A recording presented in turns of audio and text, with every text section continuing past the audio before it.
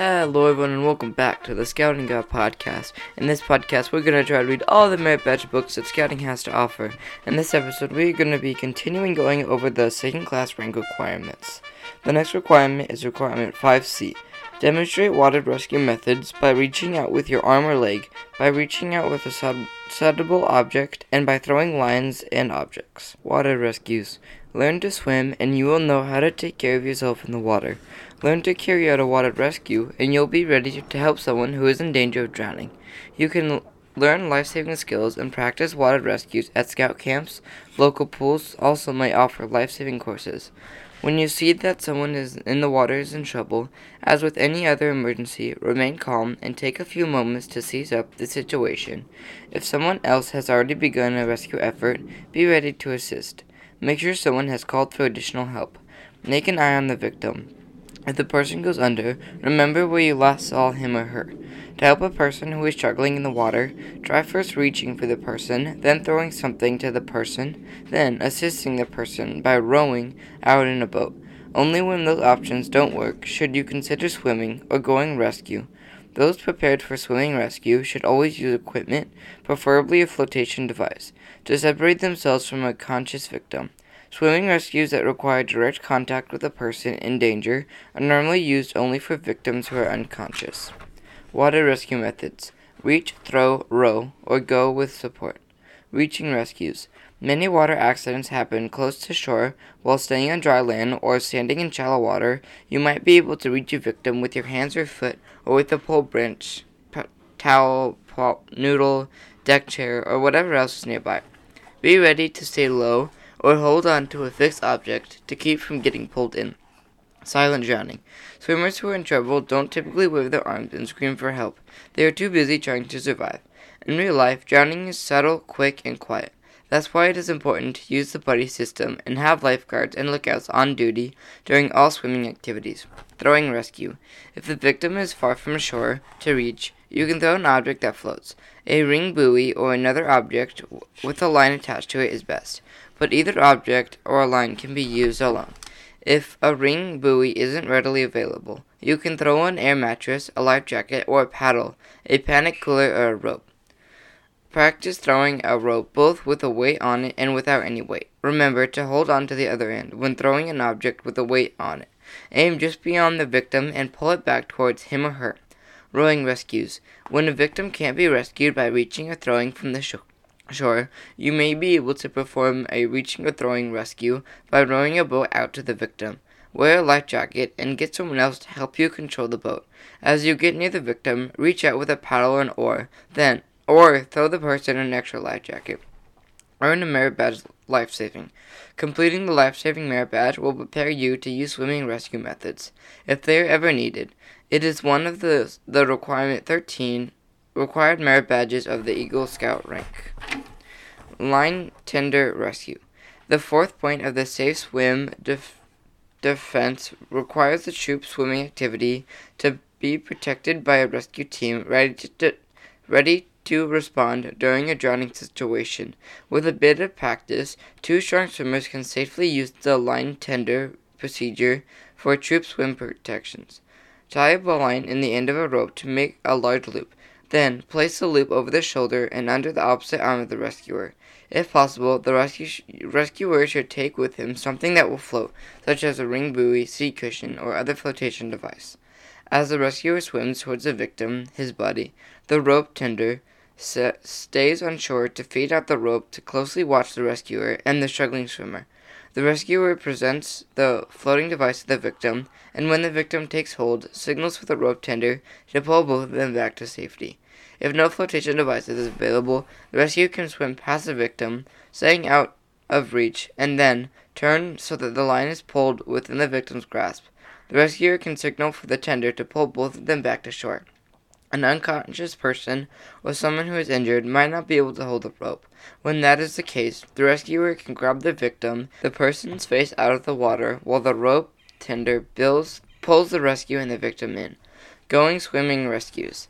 Go by swimming only if there is no way to save a person. Following the rules whenever you are considered a swimming rescue. Never attempt a swimming rescue unless you are a strong swimmer. Never attempt a swimming rescue unless you are trained in life-saving. A person struggling in the water is fighting for life. Unless you know what to do, the person might pull you under. If you are trained in life-saving and confident in your skills, quickly strip down to your underwear, keeping an eye on the victim at all times. Take along something that will float, a life jacket, an air mattress, an inner tube, a paddle, or whatever else is handy. Use the breaststroke so that you can watch the victim as you swim towards him or her, but stay beyond the victim's reach. Push the flotation device to the victim, then back off. Let the person grab the far side of the floating item that you have brought. Wait until the victim becomes calm, even if that means he or she loses consciousness. Then, pull the person ashore. Becoming tangled with someone struggling in the water can lead to serious trouble for you and the victim. Don't put yourself in danger. If reaching and throwing aren't possible, and you don't have the equipment to go out with support, your best course of action could be to go for help. Only in rare situations will a swimming rescue be your only choice. The next section is First Aid and Emergency Preparedness. Demonstrate first aid in the following. Object in the eye. Bite of a warm-blooded animal. Puncture wounds from a splinter, nail, and fishhook. Serious burns. Heat exhaustion, shock. Heat stroke, dehydration, hypothermia, and hyperventilation. In the eye. Protect your eyes by wearing safety glasses or goggles when using tools, lawn, and garden equipment, or anything else that might throw off particles or other debris. If something does get into someone's eye, encourage him or her not to rub it. Persons who wear contact lenses should remove them. Ask the person to blink the eyes rapidly. This might allow tears to wash the eye clear. Flushing the eyes with clean water from a faucet, cup, or water bottle can also clear a foreign particle from the eye. Another option is to have the person pull the upper eyelid out and down over the lower lid to clear the object. You can also use the corner of a clean handkerchief to lift the object from the eye. If none of these treatment works, cover the injured eye with a dry, sterile gauze pad and get the person to a doctor. Animal bites. The bite of a warm-blooded animal, such as a dog, cat, skunk, raccoon, fox, or bat, is a serious puncture wound. To treat the animal bite, wash the wound with soap and water and flush it with clean water for several minutes. Control bleeding and cover the wound with a sterile bandage. Seek medical attention as soon as possible. Rabid animals. Warm-blooded animals may have rabies, a deadly illness that can be spread through their saliva. For this reason, the person who was bitten must see a doctor who can determine whether to administer rabies shots. As for a first step, thoroughly wash the affected area with soap and water. An unprovoked attack could be a sign that the animal is rabid. Report all animal bites to your local public health authorities or the police. Do not kill the animal unless necessary, and do not put yourself at risk by trying to catch the animal. Call the police, park rangers, or animal control officers, who are trained to do the job safely. Suspicious animals might be confined and observed or destroyed so that they can be tested for rabies. If the bite was caused by a pet, write down the owner's name, address, and telephone number. If the injury was caused by a wild animal, write a description of the animal, its behavior, and where it was last seen. This information will help public health authorities take an action. Wounds. Pins, splinters, fishhooks, cactus spines, nails, and other sharp objects can cause puncture wounds. Those types of deep wounds typically do not bleed very much, but can trap bacteria that might cause infection. Do not flush or irrigate the wound with water. Instead, scrub the surface thoroughly with soap and water and then apply a sterile bandage. Get the victim to medical attention as soon as possible. Because puncture wounds pose a high risk of infection, a doctor might prescribe antibiotics. If a large object is embedded in the flesh, a nail, for example, do not try to remove it. Gently wash this area with soap and water, apply a sterile bandage, and seek medical attention. Fishhook wounds. A fishhook stuck in the skin is a type of puncture wound that may occur during a fishing trip. To remove it, cut the fishing line. If the hook has lodged so that the hard barb is embedded below the skin, you might not be able to remove it at the field by doing the following. Wrap a 3-foot length of fishing around the bend of the hook and secretly wrap the ends around your index or middle finger. Keep the affected body part flat and stable. Gently push down on the sink to free the barb from the injured tissue. The shark should be parallel to the injured tissue. Have bystanders move well away from the area. Give the line a quick, sharp jerk to free the hook. Be careful to avoid getting snagged by the hook. Wash the injured area with soap and water. Apply antibiotic ointment if there are no allergies, and bandage the injury. See a doctor if symptoms of infection occur, because the risk of infection is possible. Do not remove a fish hook from the head or neck. The chances of additional injury to those areas are too great. This task is for a doctor. Removing splinters. Splinters are annoying and can lead to infection. Use sterilized tweezers to pull out splinters, bits of grass, or small objects you can see. Hold the injured area under clean running water for about 5 minutes to help flush out the wound. If the person is not allergic, apply triple antibiotic ointment and a sterilized bandage.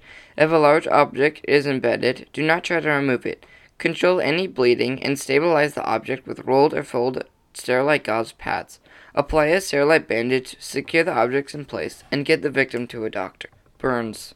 A spark from a campfire, boiling water spilled from a pot, toxic chemicals, a live electrical line. The cause of burns are many. First aid treatments for a burn depends on how serious it is. Burns usually are characterized by the degrees of skin and tissue damage. First-degree burns are generally minor and need only treatment with cold water or cool wet compresses. However, second and third-degree burns can be very, very serious and even life-threatening. Use the first aid method to treat a victim of serious burns. Take a moment to size up the situation. Then, decide what to do. Approach it with care so that you do not become a burn victim yourself. If a person must be moved away from a source of heat, do so only if you will not prove yourself a risk. Treat hurried cases of stopped breathing or heartbeat and severe bleeding and keep the victim's airway open. Then, treat for the burn itself. Get immediate medical treatment for the victim if the burns cause terrible breathing. Might have affected the airway. For example, if the mouth and nose have been burned. Affect the head, neck, hands, feet, or groin. As a third-degree burns, full-thickness burns, are the result of chemical explosions or electricity. First-degree burns, minor burns, classic sunburn, or scalds. If you touch hot stove or forget to apply sunscreen while camping, you can suffer a first-degree burn, also known as a superficial burn. The skin will be tender, and it might become red. For comfort, hold the injured area under cold water or apply cool, wet compresses until the pain subsided. Do not apply ice, which can cause further harm. Treat the affected area with aloe vera gel. Treat sunburns by applying cool, damp cloths by protecting the skin from further exposure to the sun. Most sunburns are superficial burns, although most serious sunburns include the blisters of a partial thickness burn. To guard against sunburn, use a sunscreen with sun protection factor, or SPF, of at least 30 when outdoors. You can also wear long-sleeve shirts, long pants, and a broad-brimmed hat. Clothing with the ultraviolet protection factor, or UPF, rating is designed to ward off ultraviolet lights. Second-degree burns, partial thickness burns. Medical professionals refer to second-degree burns as partial thickness burns because the injury goes partway through the tissue beneath the skin. Blisters are a sign of second-degree burn. Treat a second-degree burn by placing the injured area in cool water or applying wet cloths until the pain improves. Allow the injury to dry, then protect it with a sterilite gauze pad. Don't apply butter, creams, ointment, or sprays. These are difficult to remove and might slow the healing process. Try not to break any blisters. Doing so can increase the chances of infection. If a blister does break, protect it with the sterilite gauze. Third-degree burns, full-thickness burns. Third-degree burns damage the skin and the tissue beneath it. They are also known as full-thickness burns. Skin might be burned away and flesh blackened. Third-degree burns injure nerves, so the victim might not feel pain. Call 911 or your local emergency number if for emergency service. Do not try to remove clothing. It might stick to the flesh. Do not apply butter, creams, ointment, or sprays. Wrap a clean, dry cloth around the injury and treat the person for shock until professional medical help arrives. Exhaustion. Heat exhaustion can be brought on by a combination of dehydration and a warm environment. It is not uncommon during outdoor activities conducted in hot weather, especially if participants are not fully acclimated to the conditions. Signals of heat exhaustion might include severe lack of energy, general weakness, headache, nausea, faintness, sweating, cool, pale, and moist skin, A rapid pulse. Follow these steps to treat someone suffering from heat exhaustion. 1. Have the victim lie in a cool, shady place with the feet raised. Remove excess clothing. 2. Cool the victim by applying a wet cloth to the body and fanning. 3. If the person is fully alert, let him or her drink some water. The key to treating heat exhaustion is rehydration. Recovery should be rapid. If symptoms remain, call for medical help. Shock. When a person is injured or under great stress, the circulatory system might not provide enough blood to all parts of the body, known as shock. This condition can cause organ failure and can be life-threatening. Someone suffering from shock may have some, all, or none of the following signals: restlessness or irritability, weakness, confusion, fear, and dizziness, skin that is moist, clammy, cool, and pale, a quick, weak pulse, shallow, rapid, and irregular heart beating, nausea and vomiting, extreme thirst. Treat every accident victim for shock, even if there are no signs. People who have been injured almost always experience some degree of shock, but they might not be affected right away. Prompt first aid might prevent shock from setting in. Recovery position.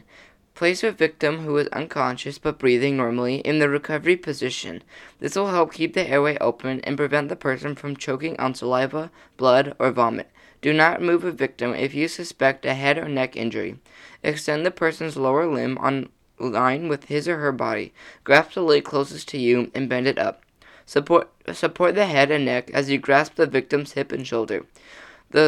Slowly roll the person away from you so that he or she is lying on the side. Continue to check the person's breathing until medical help arrives. First aid for shock. Never leave an accident victim alone unless you have no other choice. Fear can hasten shock. In a calm voice, assure the victim that everything possible is being done to care for him or her. A person who appears to be unconscious might still be able to hear you, so keep letting the victim know that you are still there. 1. Call for help. 2. Try to eliminate the cause of shock by treating hurry cases. Check the airway and restore breathing and circulation. Control bleeding. Check for signals of poisoning. Treat serious wounds. 3. Help the injured person lie down. If you don't suspect back, neck, or head injuries or fractures in the hip, leg, or pelvis, raise the feet about 12 inches to move blood from the leg to the vital organs. 4.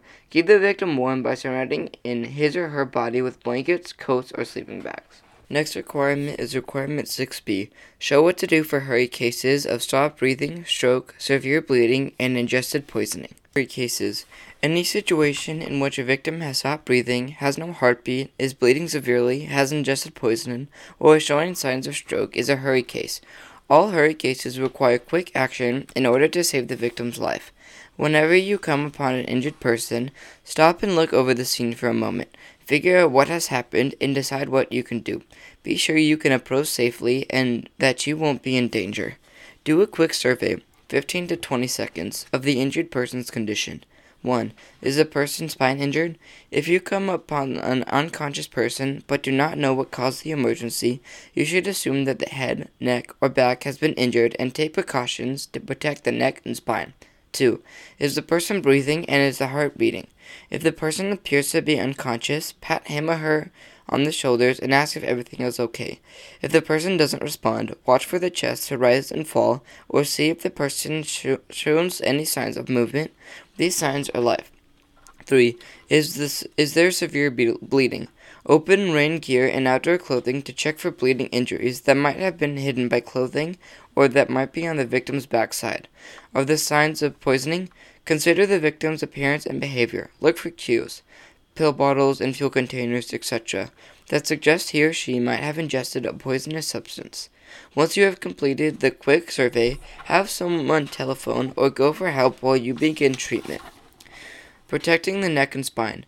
The backbone, spinal column, is made up of small bones called vertebrae that surrounds it and protects the spinal cord.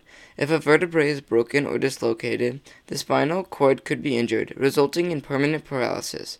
Moving a victim can cause further spine damage, which is why you should never move the victim only when it is absolutely necessary. Whenever someone has fallen, been in a car accident, or suffered a blow to the head, assume that there is an injury to the head, neck, or back, and act accordingly.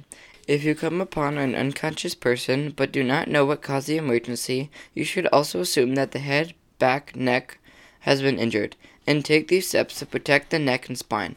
Stabilize the neck and spine by holding the person's head in the position you found it until medical personnel can determine whether the spinal column has been harmed. Another first aider or bystander can hold the victim's head and neck steady while you provide urgent treatment. If the victim is unresponsive and without signs of life, you can suspect a head or neck injury, begin chest compressions. Treat for shock, but do not unnecessarily change the victim's position. People with suspected head, neck, or spine injuries should not be moved unless there is a potential danger. When the path of danger, organize bystanders to help so that the victim can be lifted all at once without the body twisting or bending. One person should continue to hold the neck and head in a stable position throughout any move. Heartbeat and breathing hurry cases. A person might stop breathing because of a heart attack, electrical shock, suffocation, drowning, smoke inhalation, and other health conditions or injuries. Brain damage or death can occur minutes after a person stops breathing and the heart stops beating. Quick, efficient use of automated external defibrillator or admission of cardiopulmonary restoration or CPR is essential if the victim is not responding or is unconscious. Follow these steps. 1. Check for signs of life for no than 10 seconds. If the person is breathing, you will feel and hear the airflow on your cheek and see and feel the chest rising and falling. If you cannot detect any signs of life, send someone to call 911 or your local emergency number and get an automated external defibrillator. If one is located nearby, if no one else is available, make your call yourself. If the victim is a child or infant and you are alone, give 2 minutes of care before you leave to find medical help. 2. If the victim is an adult, place the heel of one hand in the center of the chest and heel on the other hand on top of it. Interlace your fingers if it is comfortable for you. If the victim is a child, use 1 or 2 hands. If the victim is an infant, place the tips of 2 or 3 fingers in the center of the chest. Give 30 hard and fast chest compressions, about 100 per minute, or 30 compressions in about 18 seconds. For adult victims, the compressions should be at least 2 inches deep. For children, they should be about 2 inches deep, and for infants, they should be about 1.5 inches deep. 3. If you do not suspect head, neck, or spinal injuries, tilt the victim's head back by pushing down on the forehead with one hand and lifting the chin with the other. This will keep the victim's tongue from blocking the airway. 4. Place a CPR breathing barrier over the victim's mouth to protect both of you from disease that can be spread by mouth. Pinch the victim's nose and blow in for about a second to make the chest rise. With an infant, cover the mouth and nose with the breathing barrier, then blow for a second. Give 2 rescue breaths. Watch to make sure the victim's chest rises with each breath. If not, retilt the head and try again. Repeat the pattern, 30 compressions followed by 2 breaths until medical personnel arrives or another first aider takes over. An automated external defibrillator is ready to use. You become too exhausted to continue, the scene becomes unsafe, or you see obvious signs of life. Always protect the area of an accident victim. If he or she begins to vomit, turn the person into the side away from you so that the vomit comes out of the mouth and is not inhaled into the lungs. Remember to stabilize the head and neck if you suspect a spine injury. Defibrillation. When someone's heart has stopped, a machine called a defibrillator can sometimes help the heart start beating regularly again. Most ambulances, hospitals, and emergency care facilities have defibrillators are trained for medical personnel to use. An automated external defibrillator, or AED for short, can be used in emergencies by scouts and other people who are trained in the use. Airports, shopping malls, schools, and many other places where people gather have installed AEDs in much in the same way fire extinguishers are made available for quick access. Scouts can learn to use AEDs from trained instructors, often in combination with CPR training. An AED is computerized. It can check a person's heart rhythm and recognize a rhythm that requires a shock. It can also advise the rescuer when a shock is needed. AEDs use voice prompts, lights, and text messages to tell the rescuer the steps to take. AEDs are very accurate and easy to use. A layperson can also learn to operate an AED, but you should train to operate one safely and effectively. If you have an AED and someone who knows how to use it, have the person take over. Heart attack and sudden cardiac arrest. A heart attack happens when an artery that supplies blood to the heart is blocked. Heart attacks can damage or kill heart muscles and are leading cause of death in the United States. Learn to recognize the warning signals of a heart attack, then be prepared to take prompt action by calling 911 or your local emergency number. In some cases, you might assist by responding to a heart attack victim's request for help in finding or operating medications. Common warning signs of heart attacks.